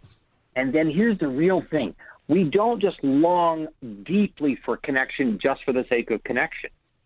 We long for connection for the purpose of creating, of making beauty in the world. We long for connection not just to be connected, but in order for us to make things. To do something, to produce something. To make it, exactly. So the example that I give is that, we see couples in our office frequently, and it's not uncommon for a couple to come here and, people don't go to see doctors to tell the doctors that they feel great. Right. I don't want to spend money just to tell you that I feel great. I come in because I have a problem. I'm here because my life is a wreck. I'm here because of the identified problems that are going on. And so much of our life that we think about, our anxieties, are really ways in which our mind are wrapped around our understanding who we are in terms of our being problematic, our being pathologized, is where we have our pathologies. And so the couple comes in, and rightly they want to name their pathology as we have a problem in our marriage. And they start to name the things that are problematic with their marriage. And it's difficult at first, and it's difficult for all of us. It's difficult in the context of our anxiety and our distress and our marriage and our political rancor and so forth and so on to name what it is that we want to make, to name what we long for. And so one of the questions in our practice that we've really been paying attention to in the last 18 months or so has been inviting our patients right off the bat to begin to name, what is it that you want? What do you want? And I tell people the reason that we ask this question is because, some people know this, that these are the very first words of Jesus in John's Gospel. When he confronts, when John the Baptist's disciples come to find him, he asks, what do you want? What are you looking for? And this is what are you longing for? What is your desire? And so often our desire has gotten us into so much trouble that we get to a point where we don't pay attention to it because it's too attached to what's gotten us into trouble. What we're finding though with patients is that when we begin to tease out the answer to that question, what is your desire, eventually they can put their shame away, although it takes some time, and they can name, gosh, I don't just want my marriage. I don't want us to stop doing the things in my marriage that I don't like. Here's what I want my marriage to be. Here's what we want to make of our marriage. Here's what I want to make of my life. Okay, so Kurt, question, so let me break that down so I know what you're getting at. You're saying that oftentimes when we are frustrated with things and we would look at our spouse or our boss or our roommate or our kids or whatever, we would say, I wish you were X or Y. Please stop doing this and stop doing that. And I hate when you do that. When in reality, the deeper thing is that I am longing for something and I'm not able to receive? Exactly. Well, and in fact, I may not even be able to tell you what it is because for a long enough period of time, our relationship has been kind of so destructive that I've forgotten what it is that I really want. When I'm saying to someone, I want you to stop doing this and stop doing that, I'm being protective. And these things are not bad things to be saying. But it is our brainstem and our limbic circuitry that are primarily driving that conversation, not my prefrontal cortex that can think and plan and imagine what is the beautiful thing in this relationship that I really want to come of it. If I'm practicing on a regular basis in my relationships, in my marriage, with my children, with my boss, with my employees, with my schoolmates, wherever it is, the degree to which we are actually able to reflectively consider what is the next new, good, beautiful thing that I want to make today in my classroom, on this radio program, on the drive home, what are the things that I want to create in answer to my God making us as a creator? And we are called to make things of beauty. We long to be able to do this because we want to live into that beauty that we want to make. I want to make beautiful, you name it, beautiful furniture, beautiful software, beautiful relationships. And I want that beauty to be an extension of who I am, something that we've lost along the way. Oh, that's good. Kurt, always a pleasure. Thanks for being with us. You bet. My pleasure. Kurt Thompson, he is a psychiatrist in private practice, today talking about desire as he sketches work for future work, desire, beauty, and grief. Stick around. We got more ahead. It's The Ride Home with John and Kathy here on Word FM and WPIT Radio. Hey, before you know it, we'll be back in session as far as school goes. But, we're halfway through the summer, and it's probably a good time to reflect on what the school year was like. And so we can see how the summer's going and then look ahead to the fall. Well, I have a daughter who's between her sophomore and junior year at Grove City College, and so she's now halfway through her summer job. It's given us a good chance to evaluate how her last semester at Grove City impacted what she's doing this summer. And, I'm really, really happy about it. And it's not just that she's utilizing stuff that she learned in the classroom as much as it is that I can see that she's learned how to integrate her faith with book knowledge, and it's all coming together so that when she's in the workplace, she's actually, she's thinking differently. She's functioning better. I really think the training she's getting at Grove City is making a big difference at work. I agree, Kath. My son will be becoming a senior at Grove City College this year. And you see the growth in your child's life from a senior in high school to a senior in college. He's an intern at a local robotics company here in the city of Pittsburgh. I'm excited for him, and I know that many of those powers, much of the strength that he's derived has come from those last 3 years at Grove City College. So you as a parent thinking about your child and what the future holds, both Kath and I would recommend you take a good look at Grove City College for the future growth of your child, not only in intellectual growth, but as a Christian as well. GCC.edu, Grove City College. Exxon and Mobil present How to Be Supremium. First, fill your tank with Exxon and Mobil Supremium Fuel. New Synergy Supreme Plus. It keeps your engine 2 times cleaner for better gas mileage. Then get the rest of your car 2 times cleaner. My rims are so shiny they can be seen from space. I saw pictures. So clean your engine with new Exxon and Mobil Synergy Supreme Plus. It's supreme. It's premium. It's Supremium. Fill up today or go to Exxon.com for details. Synergy Supreme Plus gas compared to Synergy regular gas and poor fuel injected engines. Benefits based on continuous use and may vary. Most clubs you join require an initiation fee or a club membership, but not the Word FM Discount Shopping Club. No, in our club you save as much as half. Half off home improvement services, web design, family entertainment, music, music festivals, and much more. All from the comfort of your computer or smartphone. Log on now to wordfm.com/shopping. And God save the green.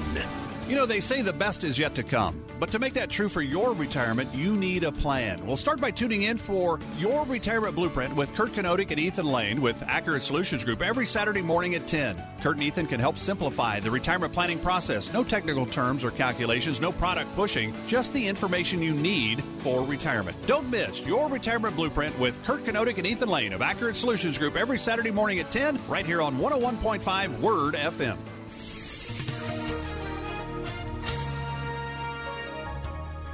A shower or thunderstorm around early this evening. Otherwise, for the rest of tonight, partly cloudy skies, dropping down to a low of 64. For tomorrow, partly sunny, high of 82. Mainly clear skies tomorrow night, a low of 65. And for Friday, partly sunny skies. Watch for a spotty afternoon thunderstorm in the Laurels, heading up to a high of 82. With your AccuWeather forecast, I'm meteorologist Jake Soja.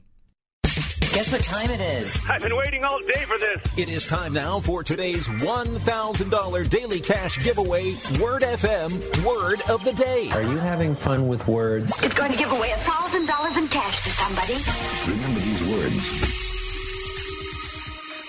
The Word FM Word of the Day is pierogi. Enter the word pierogi online at wordfm.com/cash, and you'll have the chance to win, yes, $1,000. Again, the Word FM Word of the Day is pierogi, and it's spelled several ways, so I'll tell you what we're looking for. P-I-E-R-O-G-I.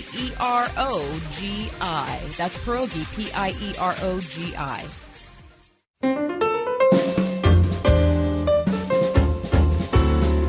And who doesn't know a pierogi better than Kathy Emmons? Listen, there are a lot of ways you can spell that, friends. Yes. Some people spell it badly.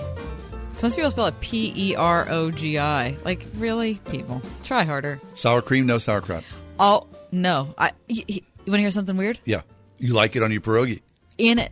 I know. I like pierogies that are have sauerkraut filling. What the heck? I can't explain it. I don't make any sense. Doesn't make any sense. It shouldn't be news to you. Right. All right. Hey, listen, we do not follow this closely, at least I don't, popular music, but Katy Perry, she started out many years ago as a Christian singer-songwriter, right? Now she's an international star. Well, yesterday she lost a 5-year-old copyright case over the hit song Dark Horse.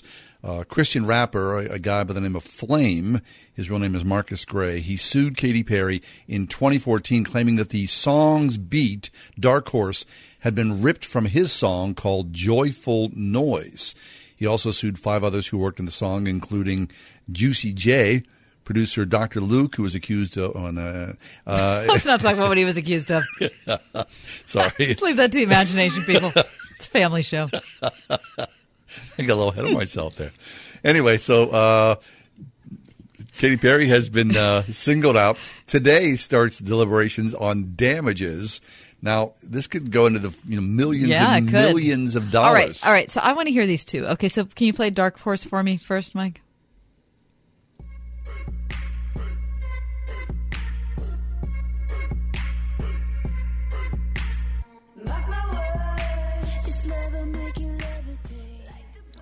Okay. All right. So it's Flame. Let's talk about it. Your boy's been a Christian quite a few years. Victory and faith. Yeah, I mean, they sound similar. But, I mean, it's not like a direct rip, is it? I think I hate to say this. I think I'm on Katie's side. Like, I don't... That seems like a lot of songs. Yeah, a lot of songs, right? It's pretty basic. Okay, so I'm glad you said this because Katy Perry's lawyer said these are the basic building blocks of music. You can't copyright all the notes. Right. Can you wait? Can you play them again, Mike? Can you play Dark Horse again?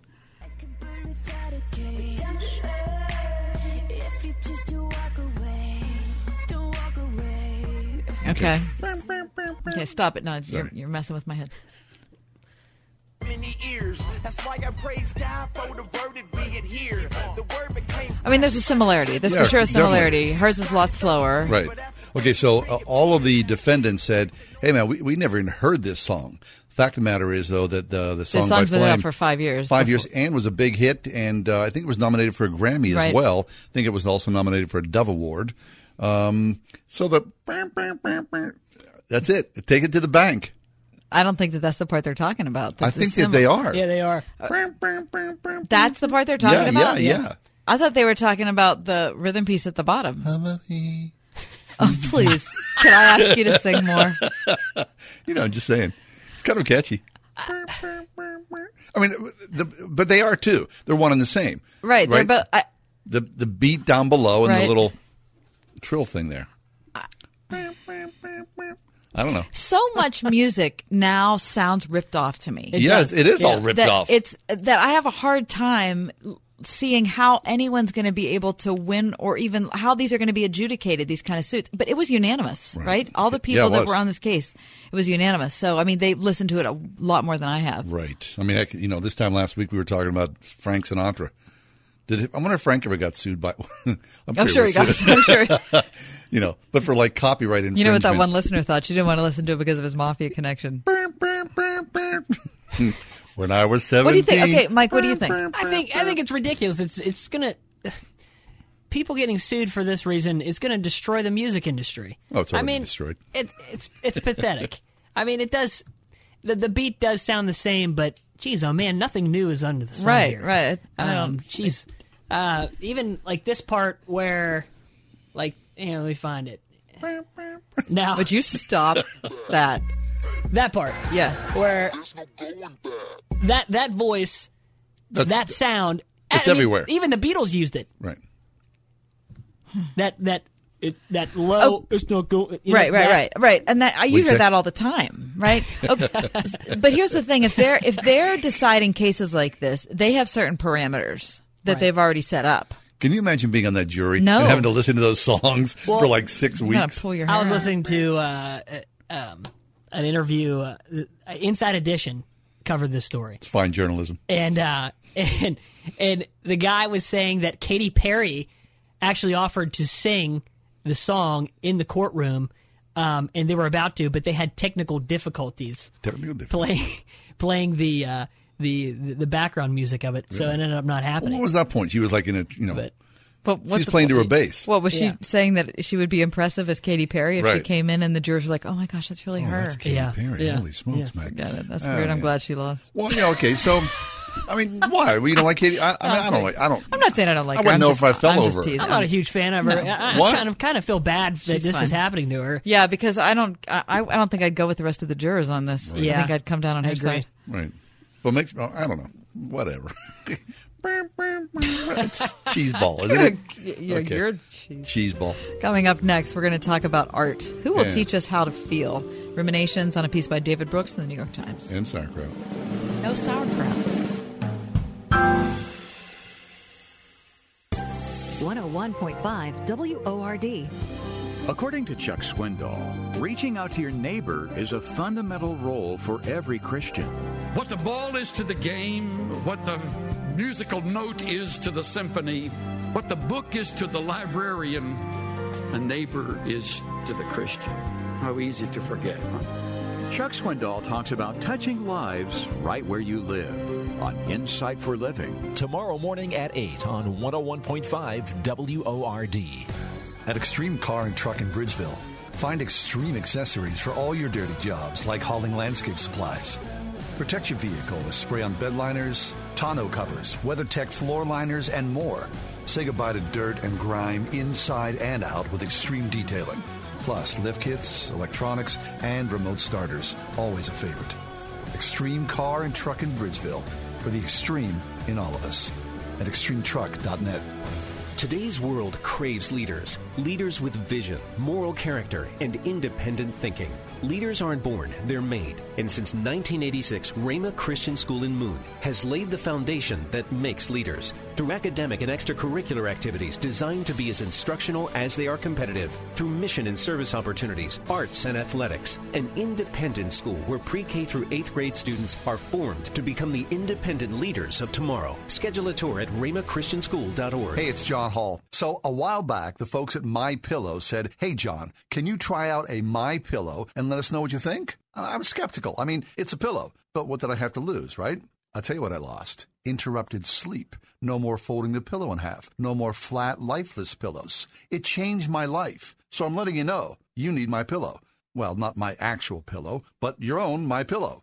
It stays cool all night long. No more waking up at 3 a.m. to flip to the cool side of the pillow. It keeps its shape. No more reshaping your pillow in the middle of the night. It comes with a 60-day money-back guarantee. Try it. Don't like it? Return it. MyPillow comes with a 10-year warranty. Do you have a pillow that comes with a 10-year warranty? You can toss a MyPillow into your washer and dryer. It's like new again. Get a 2-pack of MyPillow's premiums for $69.98. That's only $34.99 per pillow, the lowest price ever offered on radio or TV. This offer is only available at MyPillow.com or call 800-391-0954. Use promo code WORD. This is Peter on his motorcycle. The open road. And this is Peter off his motorcycle. Please move your paper off my desk. Thank you. On his motorcycle. I feel so alive. Off his motorcycle. I feel like we covered that already, so... On. Wow! Look at the ocean! Off. Look at this article I found about urban planning. You're better on your bike. Progressive helps keep you on it. Get a quote in as little as 3 minutes at Progressive.com. Progressive Casualty Insurance Company and Affiliates.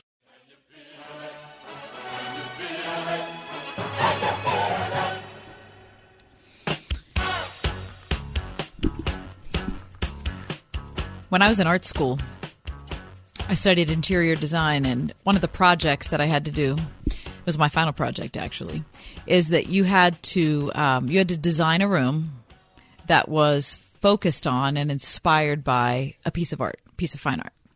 So you could pick a sculpture or a painting or whatever you wanted to do, and you had to work around it. So the thing that was it was a great project. It was very challenging, but I think the most challenging part is that you have to look at that piece of art so many times, over and over and over again, and it takes you months to do it. Sure. So you're immersed, you're with this thing, right? And so about 3/4 of my class hated their piece of art by the time they were done. Oh, that's a shame. Yeah, they hated it because it was just total immersion. It was total immersion, right? I had the opposite experience where I did a Winslow Homer piece called Snap the Whip, and I'd never known Winslow Homer before this. I'd never heard his name. So you can call me ignorant if you're an art history person. I just didn't know anything about him until I did this project. But I love this piece of art. And it's a rectangular piece, and it's post-Civil War, and it's a group of boys, and they're playing a game called Snap the Whip. And they're out in front of a schoolhouse, a red schoolhouse, and there's a church in the background, and that's really all it is. Yeah, spare. But there is something so lovely about it. It captures this relationship between these kids, and they're little kids. They're maybe 10, 11 years old. It captures this, like that time in America when we were moving from the one-room schoolhouse to looking at things where like the church was it fading in the background into American history, or was it going to be a part of the history that America was going to be developing? I mean, there's just so much to it, in addition to the fact that it's just rich and beautiful. I love it so much that my husband gave it to me for our anniversary last year, and he got John's wife to frame it, and it hangs in my living room, and it's one of my favorite things I own. But 2 years ago, when I went to New York City, I was wandering around the Met. Never been to the Met before. And I found out that they had a Winslow Homer room. And so I went into the room to just look around because I've become such a fan of his since working on this project. And I turned around, and all of a sudden, John, there it was. Nice. The thing. Yeah. The thing. The original. Not the prints I was working from, it was right there. And I couldn't believe that it was there. It's like seeing a celebrity. Like, you can't believe that you're with the person. Right. I could not believe I was with that painting. And what I couldn't believe even more, and this might sound crazy to you, is I started to cry. I got really emotional about it because it is so beautiful in person. It was so much more beautiful than I ever thought from all the work I did on it. And I just sat there and I spent a whole hour just hanging out, just looking at it. It was just so lovely. So if you've ever had an experience with art that way, you know that there's something that it teaches us that other things don't teach us, right? You're not going to, if you're looking at a math problem or if you're doing a historical study or you're talking about politics, it's not the same as something that you get or something that you learn, might be a better term, from a piece of art. And I thought about that experience when I was reading this article by David Brooks in the New York Times this weekend. And he talks about this new study that was done by T Magazine. And they gathered a bunch of artists and museum curators. So these are people who are at the cutting edge of art, right? And T Magazine asked them to name the artworks that have defined the contemporary age. So this is 1970 to now, the artworks that have defined our age. Now, these are several things that David Brooks brought up as things that were notable about this list of the most influential art. Few of them are paintings or sculptures. Most are intellectual concepts or political attitudes that are expressed through video or photographs or installations or words. Right. So it might be like a little box you walk into and there's a video yelling at you. Or a meme. Or it could be a photograph pushing the boundaries of something. A short film. Or making a political statement that you are shocked by, right? Of the 27 artists they named, 20 of them are from America, which seems like shockingly non-internationally representative. You got that right. Right. And most of the artists no one's ever heard of. Right. So David Brooks says this, prior to 1970, if people ask you, tell me a world famous artist. Like in the 50 years prior to that. Right. People's, the usual suspects who were the sort of the pillars of the post-war era or pre-war era. Pablo Picasso, Jackson Pollock, Georgia O'Keeffe, Mark Rothko, Edward Hopper, Diego Rivera, Frida Kahlo. We've all heard of them. Sure. Right. They were people. They transcended. Sure. Everybody. You could put Andy Warhol in there. Yeah. But now, right, when you say Picasso, an image would come to mind. Right. Jackson Pollock, an image would come to mind. Right. But David Brooks is saying in this article that artists from 1970 forward have chosen a different palette, a different way of expressing a politicized image or images, which in many ways has informed us, I would say has infected us in the modern world. Right. So is it the chicken or egg? Has that infected us? Has that art infected us, or have we infected the artists? Now, if you have a problem grasping what we're talking about, if you've been to the Carnegie lately, and this goes back, I'm sure, to the 70s, or you walk into a darkened room and they'll be playing a video of Confusing Consequence with some odd music, perhaps, and it'll seem jarring. I find myself struggling to find the meaning and then feeling foolish trying to find the meaning because I have no grasp of what exactly the art is. Or you'll see something that will be sexually explicit, but in a violent way. Or demeaning. Yeah. Or you'll find something that is clearly a political statement made through words. Right. And not that, we're espousing paint a bowl of fruit and that's good to go. You want to be challenged by the art that you would find enjoyable? I don't even know if it's enjoyable. Yeah. I think art should be challenging. Yeah. But the work that, the art pieces of work that you have in your home, you have there because they evoke a certain emotional tone, right? An experience within you. Or they make you think about something that's important to think about. So then what's David Brooks' point? Well, he's saying that artists have stopped making works that teach us how to feel things. Empathy? Like I felt like when I interacted with Snap the Whip by Winslow Homer, it taught me to feel something about that era. Maybe to feel something about what those boys were experiencing or something. There's something that's emotional about it. It's relational, right? But he's saying that artists today have become political provocateurs.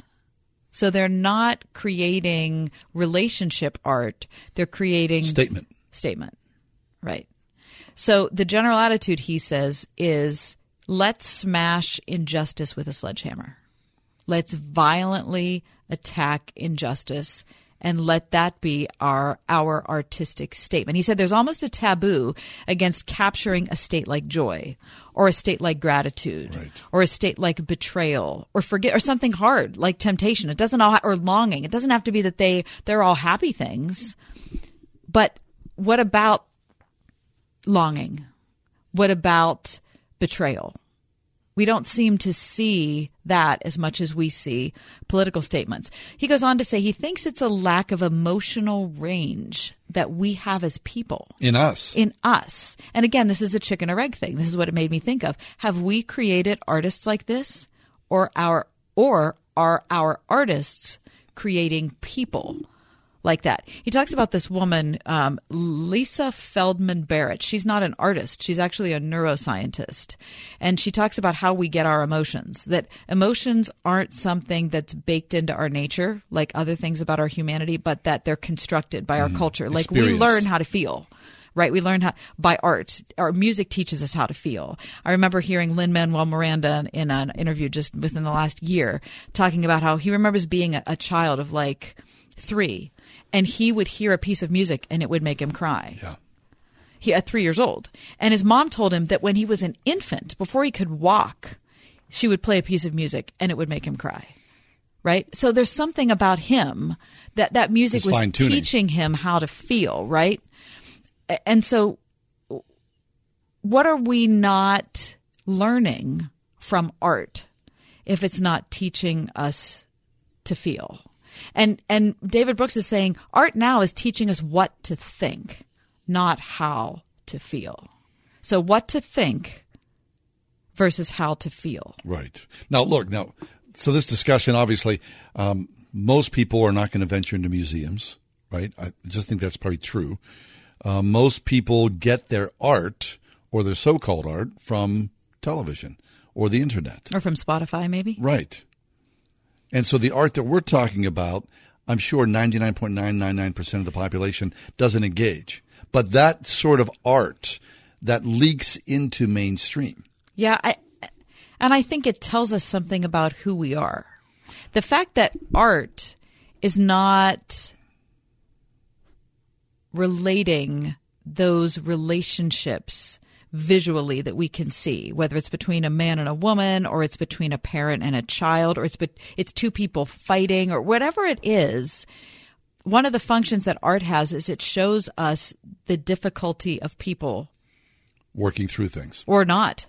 Right? It can be violent art, or it can be whatever. Like we talked about the high school in San Francisco that showed that there were slaves on George Washington's plantation. Cover that up. And they're going to cover it up because they think it's too offensive. And I think, no.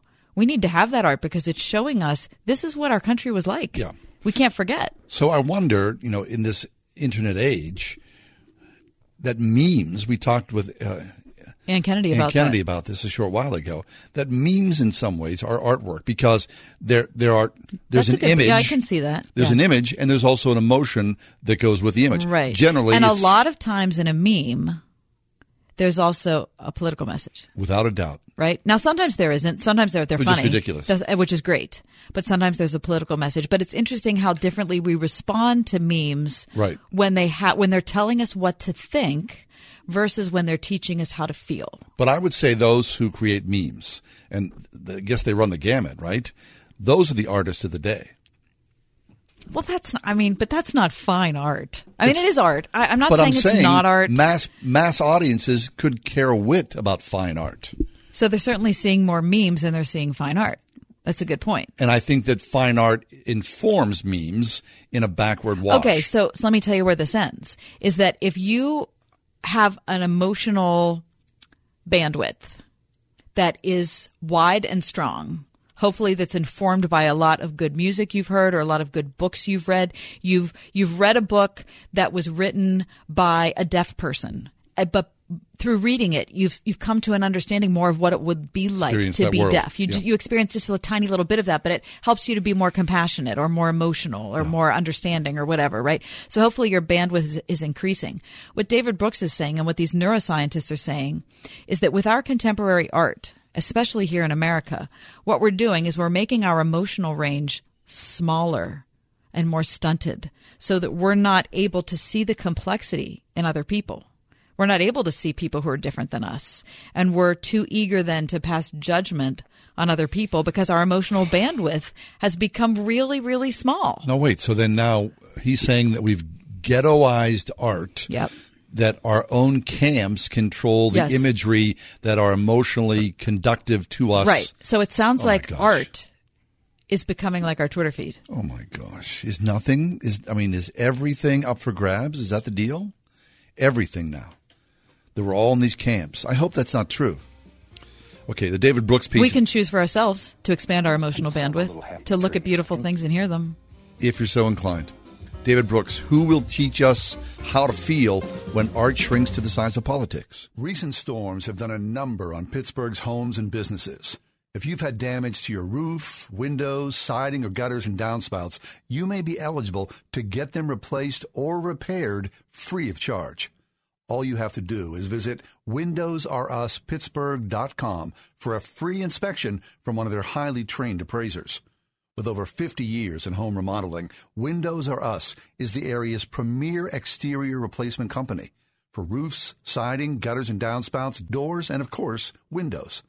If damage isn't your issue and you just want something new, you'll love their no-pressure approach, no hidden fees, and one of the fastest turnaround times in the industry.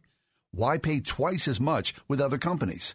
Visit the area's premier exterior replacement company at WindowsRUsPittsburgh.com. Mention Word FM for an additional 10% off at WindowsRUsPittsburgh.com. That's WindowsRUsPittsburgh.com. Eating, working, living pain-free. These are a few of the things many of us take for granted. Yet for many United States military veterans, finding and affording oral health care is a challenge many of us don't think about. Dental Lifeline Network is looking for dentists who can change this. DLN is asking dentists and their teams to volunteer to see one veteran with special needs one time per year. Visit willyouseeonevet.org to learn more. That's willyouseeonevet.org. So the only thing really keeping you from enrolling your children in Christian school is sports? Trinity Christian School answers that concern with boys soccer, girls volleyball, and track for boys and girls. A well-rounded Christian education with the sports opportunities you want? Now that sounds really good. Trinity Christian School, ranked among the top K-12 schools in Allegheny County at trinitychristian.net. Looking for a satisfying career helping people with disabilities? Consider Life Steps, who's served Western Pennsylvania since 1923 and offers 100% paid health, dental, and vision premiums for full-time employees. All shifts available. Make a difference and call Life Steps today at 724-283-1010 or visit lifesteps.net. That's lifesteps.net to check out available positions. Life Steps is an equal opportunity employer. Right now, there are young people across the world facing a tough choice. Continue their dream of education or drop out to help their family put food on the table. You can help change their future in a single moment. See how far your support can go at unbound.org. I love the joy that children bring to the office. Good dental habits begin early with Dr. Megan Stock. I like creating those good, positive first experiences. My mommy is a really good dentist, and she'll take good care of you. Visit StockFamilyDentistry.com. You have my word on it.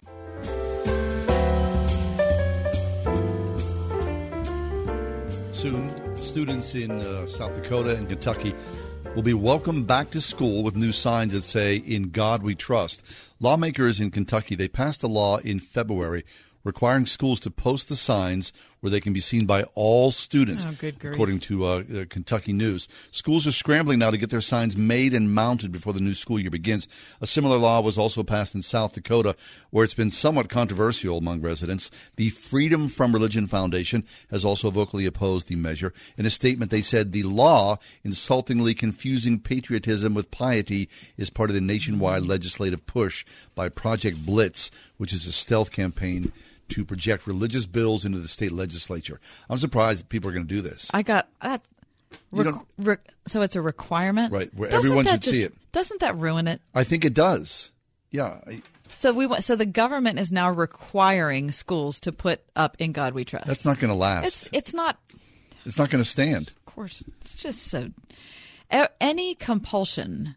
If you're compelled by the government to do something, all of a sudden it takes the joy out of it. It takes it's like the government's going. It's the classic question when it comes to whether you're going to give generously from your heart out of the income that you get in a year, or you're going to give because the government tells you to. Exactly. It's not the same. Totally different. If the government's telling you to. So in God we trust in schools in South Dakota and Kentucky. And you know what? I can't believe I'm saying this, but I'm on the side of the Freedom from Religion Foundation, because when you're mixing piety and governmental force, that has never worked out well in the history of the world. You're right, right. As much as I despise those people, because they're in every lawsuit in every small town in America across this country. You got to give it to them on this. I think they're right. They are. I mean, that's a well-funded organization. But yeah, you're pushing this. It's not good. I am surprised that passed. I'm sure who controls the state government in Kentucky and in South Dakota. That's all it is. Hey, thanks for being with us. A little esoteric there. I liked it. Me too. Podcast is up and running. JohnandKathyShow.com, about 10 minutes or so after we leave the air. Happy birthday to J.K. Rowling. We didn't get a chance to talk about that. How old? 54.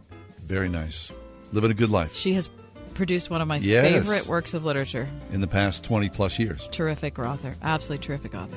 Thanks for coming along. God willing, we'll see you tomorrow. Stays nice and cool.